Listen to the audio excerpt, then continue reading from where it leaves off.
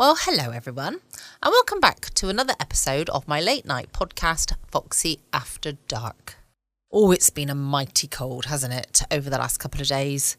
Storm Aisha? Was that how it was pronounced? I can't remember. And then, of course, Storm Jocelyn. We've had over the last kind of 24 hours or so. It's not good at all, is it? Hopefully, Storm Jocelyn didn't affect you too much. Well, or the previous storm. I know lots of people have been without power. Lots of trains and travel have been cancelled. It's a good job I wasn't going off on some sunny holiday and my flight got cancelled. I would have been most upset. But there are far more people in a worse position than that with the various effects it's had on them. So I hope everyone has managed to stay safe and warm and dry and have some power, because it is a nightmare. And we don't seem to be set up very well in the UK for bad weather. We can deal with a slight bit of wind and rain. If it gets too hot, we moan that it's too hot. If it gets too cold or snowy, we complain that it's too cold and snowy. We're not very well cut out for bad weather here. So I hope everybody is nice and safe. I am in Surrey. It's normally a very nice leafy suburb. I don't think you'll find there's any leaves on any trees at the moment because Storm Jocelyn has blown them all away. But it is nice to be in your house, all cosy posy, when the weather outside is not very nice. I did contemplate whether or not I should light a fire tonight. I haven't done as yet. We'll see. I do like a fire, even if it gets really hot in my room. That's the only problem with a real fire, is you can't just switch it off. You've got to let it burn out. It can get rather warm. For those of you that don't know me, I am Lucy. And as I just mentioned, I am in Surrey. My podcast is all about, or sharing with you guys, some of my favourite old-time radio shows, which is what I use to help me drift off to the land of Nod on an evening. We got some good ones again tonight. I shall share that with you in a moment. First of all, I wanted to do a shout out, or a few shout outs even. So I would like to say a big Foxy hello to Billy, Richard, George and Gordon. I hope you all are well. Thank you so much for your support. It's very much appreciated. I am loving the amount of people that are getting in touch and sending messages. It's really nice. Like I said as well before, then please send any feedback that you have. If you've got any old time radio shows that you have listened to in the past that I'm not playing and you would like me to play them, then please give me a suggestion. I had a suggestion today, actually, which has led me to tonight's podcast. In fact, the episode I will be playing, I had somebody who is a trucker. I said that correctly, trucker. And he said about how his favourite was always yours truly, Johnny Dollar. So that is tonight. We have got yours truly, Johnny Dollar, which is a very, very good one. It's a little bit of midweek mystery and adventure. He's an insurance investigator, and it's an episode called Charmona Matter, or The Charmona Matter. And it was first broadcast on the 8th of September in 1957. So why don't you sit back or lay back and have a listen. Make sure you're nice and cosy warm. If you drop off to sleep during the episode, that's fine. Assuming it is bedtime for you when you're listening, of course. If you are driving in a truck, don't go to sleep while you're listening to this. It would not be a good idea at all. But if you are using this to help you go to the land of Nod, then sit back and relax. Put your feet up. Assuming you're in bed, your feet would be up, I would hope. And have a listen. Like I said, yours truly, Johnny Dollar, The Charmona Matter. From Hollywood, it's time now for...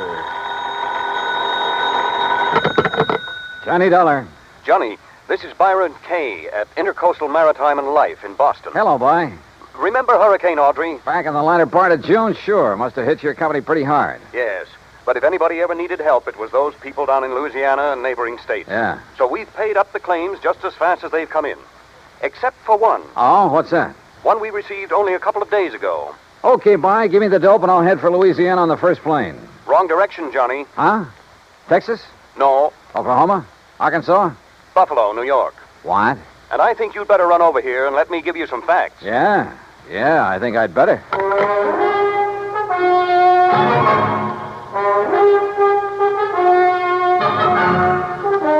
Bob Bailey in the exciting adventures of the man with the action-packed expense account. America's fabulous freelance insurance investigator. Yours truly, Johnny Dollar.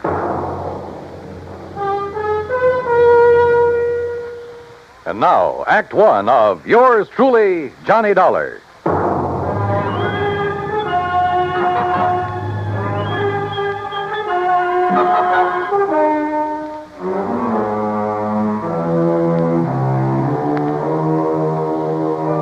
Expense account submitted by Special Investigator Johnny Dollar to the Intercoastal Maritime and Life Insurance Company, Boston, Massachusetts. Following is an account of expenses incurred during my investigation of the Charmona matter.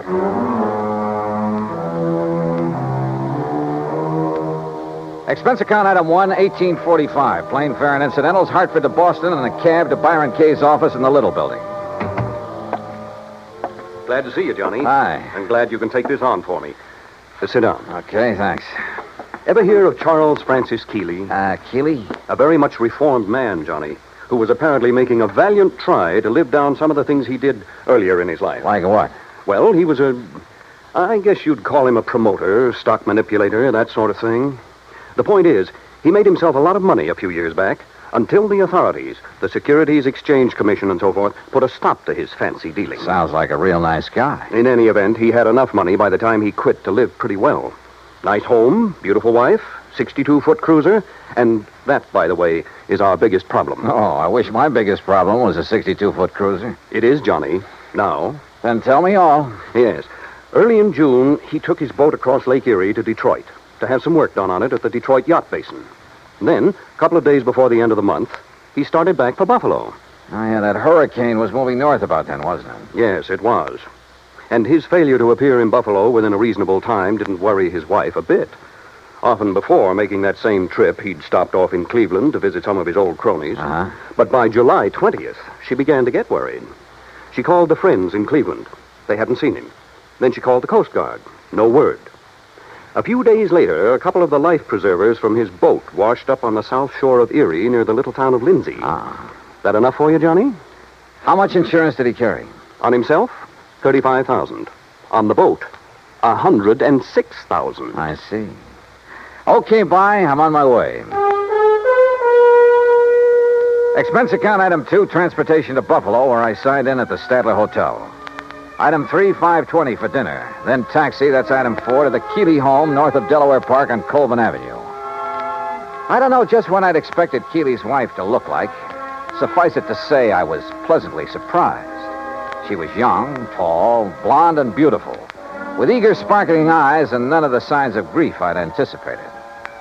I don't know why you registered at a hotel, Johnny. May I call you, Johnny? Why, sure. Please call me Mona. May I pour you another drink? No, thanks. As I started to say, you could have stayed here. There's plenty of room, as you can see. Yes. This is a very beautiful house, Mona. Yes, but so empty now. I get terribly lonely, Johnny. Well, of course I don't blame you. But now suppose we talk, if you don't mind, about the Johnny, thing if you have to be around for a few days, why don't you move out of that hotel and... Oh, I'm sorry. I shouldn't say that. I guess I'm sorry. It's all right. But I am lonely. Sure. Now, Mona, you realize this investigation is, it's just routine. Of course, Johnny. Now, as I understand, every effort has been made to find your husband. Of course. And to find the Charmona. Charmona? The cruiser. Oh, yes. It was a beautiful thing, Johnny. But now it's gone. And Paul. Paul? Yes, Paul Matthews was the pilot. Only he was more than that. He was very nice. Yeah. Well, now, as I... Oh, excuse me. Every time that phone rings, I hope it's some word, some news that perhaps... Well, you know. I'm not sure that I do. What? But by all means, answer it. Yes, excuse me. There was something distinctly wrong with this whole setup, that was for sure. The Coast Guard, yes. Yes, this is she. This is Mona Keeley. Perhaps Charles Keeley wasn't the only one in this family to arouse suspicion. What? Say that again. Especially now, with nearly $150,000 involved. Yes, well, how about Paul? I said, how about Paul? Then, when she finally finished with the phone call, came a couple of other surprises. Thank you. Johnny, he's all right. Huh? That was the Coast Guard. They found him. He's all right. Isn't it wonderful? That was the real surprise. Not what she said. Isn't it wonderful? Or even the way she said it. but something deep back in her eyes that gave her away, that told me beyond the shadow of a doubt that she was lying through her teeth.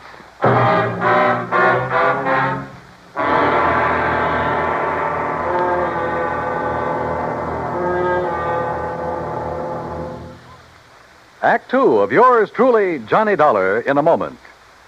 It is a rare event when a young man decides to leave civilization behind and hide himself away in the steaming jungle, just so he can help his fellow humans in a remote corner of the world.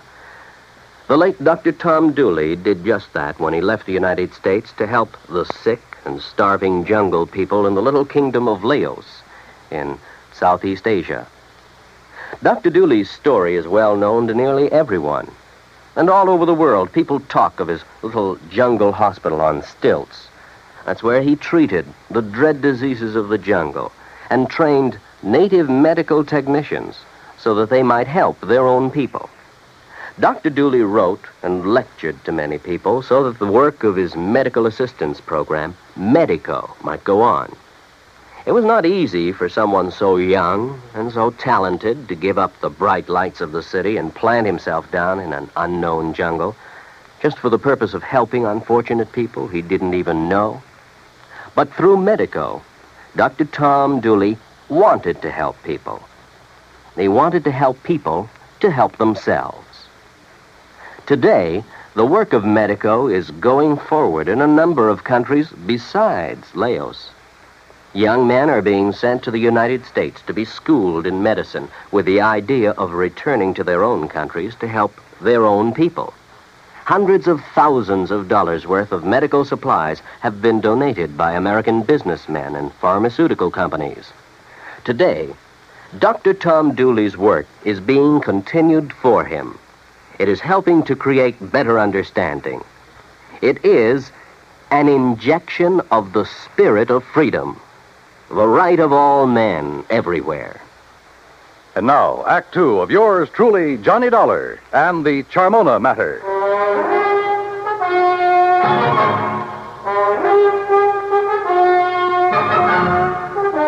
The news that her husband was still alive came as quite a surprise to Mona Keeley. Isn't it wonderful, she said. But I didn't believe that she meant it. On the south shore of the Lake Johnny, near the little town of Lindsay, west of Cleveland. He was picked up on the beach by a farmer who's been caring for him ever since. Isn't it kind of funny that you haven't heard from him before? That hurricane was a couple of months ago. Well, he was out of his mind from the shock of what happened to him. Did the Coast Guard say anything about the yacht? No, Johnny, I'm afraid the Charmona is at the bottom of Lake Erie. Well, where is he now? In Cleveland, in a small private hospital. Well, hadn't you better go over there and get him, bring him back here? I told the Coast Guard we would. Mona, you're not really glad that he's been found, that he's still alive, are you? No, I'm not. I guess I never really loved Charles. I'm not sure he really loved me. He was a big shot, always out in the town, doing a lot of entertaining, that sort of thing. I was very pretty then. Kind of a business asset for him. When were you and Charles married, Mona? 9 years ago. It looks as though he's done pretty well by you. I never had any reason to complain. About that, I mean. But the things he did to make his money, it was... Well, I guess it was legal, but it wasn't right. It was almost like stealing, the way he promoted a lot of worthless inventions, penny stocks, worthless real estate, that sort of thing. But he always did all right. And you. Well, who worries about conscience when things are going well? A lot of people, Mona. But then they made him stop the things he was doing. And Charles became very strange. He took up religion like a fanatic. Oh? Kept giving his money away to a lot of crazy charities. Money I could have used. And he got moody. He'd go off alone for weeks at a time, pay no attention to me. That's what I meant when I said I was lonely, Johnny. Not just since the accident that lost the boat and Paul. Paul again, huh? Don't you understand? These crazy things have been going on for over a year now. That's why I'm not jumping with joy that Charles is alive. Do you blame me? Hadn't we better drive on over to Cleveland and get him? All right. I'll run upstairs and change my clothes. Excuse me, I'll be ready in a minute. Maybe I should have felt a bit more sympathetic, but I didn't. Maybe Charles Keeley did marry her simply because he could afford to keep a smart, pretty ornament around at his beck and call. Yeah, but the chances were she'd married him solely for the things his money could buy her. She took a long time changing her clothes, which didn't surprise me, so I poured myself a drink. I glanced over some of the magazines on the coffee table. I got up and stared out of the window for want of something better to do. Wandered about the room. Wandered into the oak-paneled den. I looked over the shelves of fine books, the gun collection, and the cabinet in the corner. And almost idly, I reached out toward the leather-topped desk to shove back a slip of paper that stuck out of one of the drawers. Until I saw what it was. It was an unpaid bill, several months old, from an exclusive New York shop for some very expensive gowns. And inside, the drawer was packed with unpaid bills, thousands of dollars worth of them, and statements bearing a polite, firm warning to pay up or else. No wonder Keeley's sweet, charming wife had hoped she'd never hear from him again. Gone, he was worth $35,000 to her, and the yacht $106,000. Perhaps somehow Mona Keeley had even had a hand in the wrecking of that yacht. I wondered, and I decided I didn't care much for people like this. But my meditations were suddenly interrupted by a sound from the doorway, and there she stood. A pretty little pearl-handled .25 caliber Colt in a dainty gloved hand. I'm ready, Johnny. Are you? So I see. Ready for what, Mona? I guess that depends, doesn't it?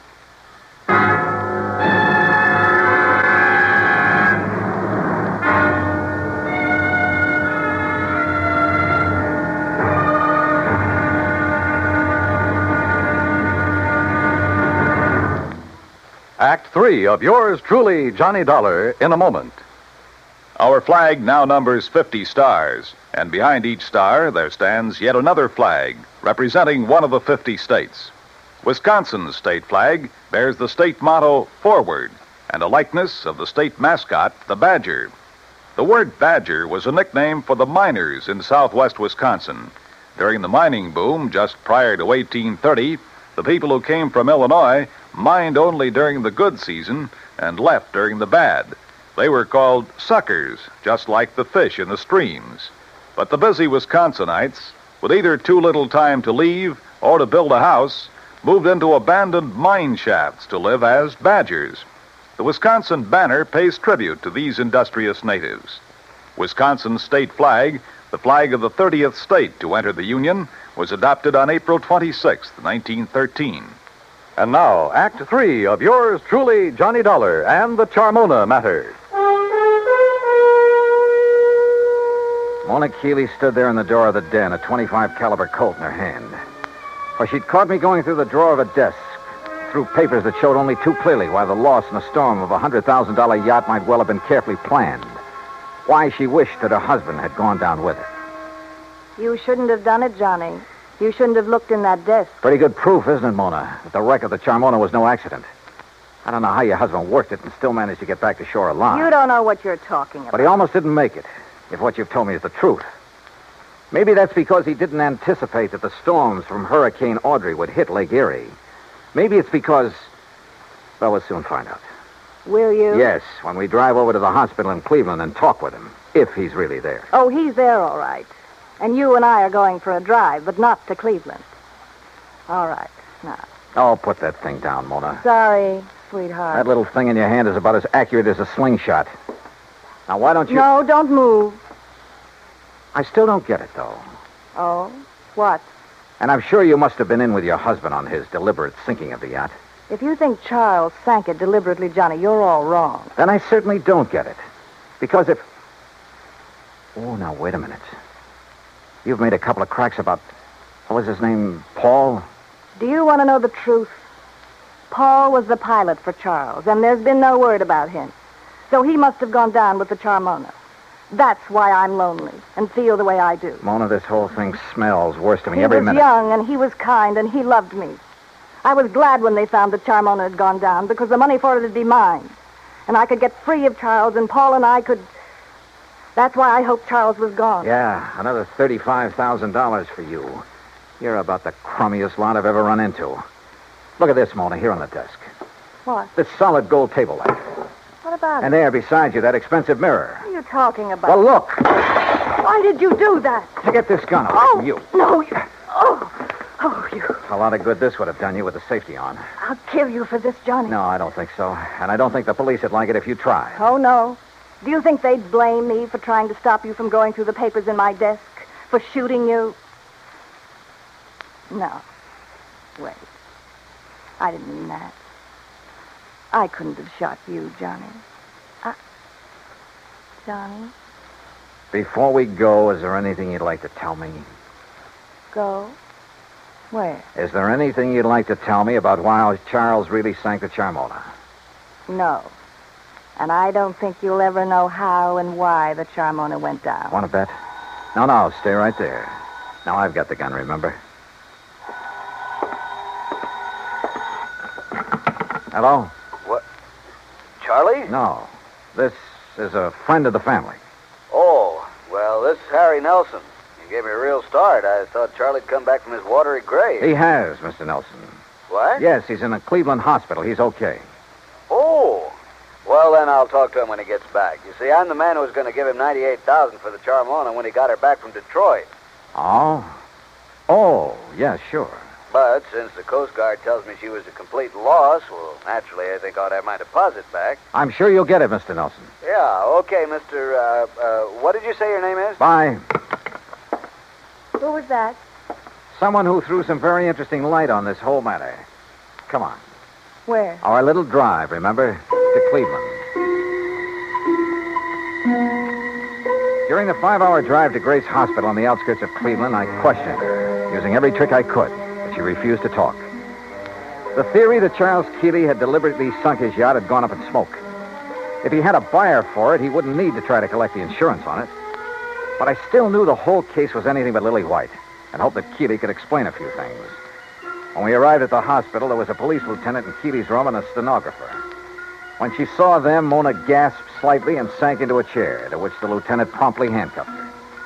As Charles Keeley talked, the whole case became crystal clear, and at the same time about as sordid as anything I'd ever heard. I should have realized what was up when Paul Matthews suddenly refused to make the trip back to Buffalo with me. He was my pilot, Lieutenant. I phoned the Coast Guard about him as soon as... Yes, sir. It was on the Coast Guard's tip that we ordered Paul Matthews picked up. Picked up. Then he's all right. Shut her up, Lieutenant, or get her out of here. As I started to say, they not only picked him up, but found where he bought the various parts for the little device he used. Good. Device? What are you talking about, Lieutenant? Let me tell him. Sure, go ahead, Mr. Keeley. Then this stenographer will have it all down on the record. I should have known what was up when Paul suddenly decided not to go back with me just before sailing time. You see, I've suspected for some months that he and my wife behind my back... Charles. Shut up, you rotten little... Go on, Mr. Keeley. I should have known then, but I had to get the cruiser back to Buffalo to a friend who'd offered me cash for it. Harry Nelson. Yes, enough to get me back on my feet again. And I didn't know why Paul had left me to make the trip alone until the explosion about 5 hours out. What? Yes, Mr. Dollar, up forward, where there couldn't possibly have been anything explosive. A bomb of some sort? What else, Dollar? It was luck, sheer luck, that I was sailing in close, that I'd put on a life preserver because of the storm. That was the tail end of the hurricane down south, you understand? Yes, and it was luck that she went down right off Palace Rock. Yeah, that's exactly where the Coast Guard divers found her early this morning. A hole as big as a house blown out of her front end. Yes, that storm, that hurricane may have taken a lot of lives, but it saved mine.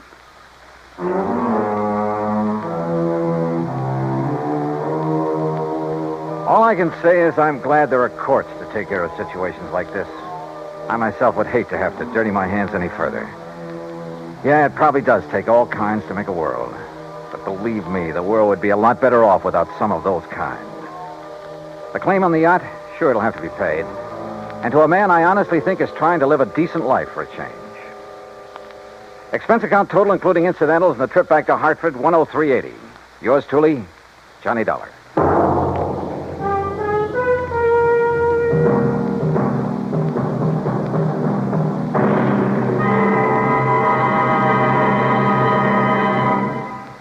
Our star will return in just a moment. An old English proverb states that a friend in need is a friend indeed. We've all heard it before. But how many of us have realized the full import of its meaning? When Jose Lara Valverde, an 8-year-old Spanish boy, was in need, he found out what real friendship could be. Stricken by a rare glandular disease, little Jose began to lose his fight for survival when his vital supply of drugs ran out. In a desperate call for help, an amateur radio operator named Conte broadcast a weak signal over the European airwaves. The plea was picked up by a ham operator, Hans Ketterle, in Germany, who relayed the urgent message to a nearby United States Air Force unit. The American airmen quickly dug up the only available drugs of the kind needed. They flew the Mercy package by jet to Madrid. From there, an ambulance screamed its urgent way 190 miles to Andújar, Jose's hometown. The medicine saved his life, but only temporarily. Another source had to be found, and it was, again, in Germany. The two rare drugs were again rushed by American jet fighter pilots, by helicopter, and by Air Force staff car through high winds and thunderstorms to the bedside of the stricken boy. The medicine was given to Jose, and again he responded. This same life and death drama was repeated elsewhere in Spain when men of the United States Air Force came to the rescue of another young Spanish boy in need of another rare drug. People-to-people giving is more than a program. It is an act of friendship. It is a fight for freedom, the right of all men, everywhere.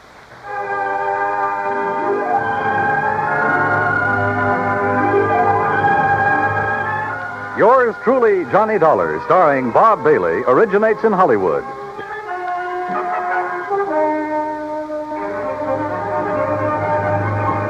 This is Dan Cubberly speaking.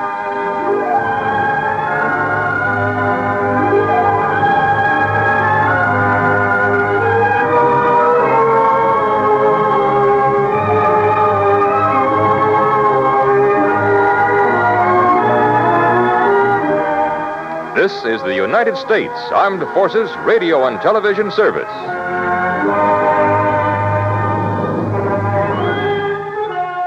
Welcome back. What did you think? That was yours truly, Johnny Dollar. I hope you enjoyed that. I did. I liked it. I'll be back again tomorrow at 6 p.m. GMT for some more fabulous stories. I got another good one for you tomorrow, so make sure you tune in. Don't forget to check out my podcast page. I was going to say my podcast page, patreon.com/Foxy After Dark. You can get in touch. I can give you some lovely shout outs if you get in touch. Everybody likes a mention, don't they?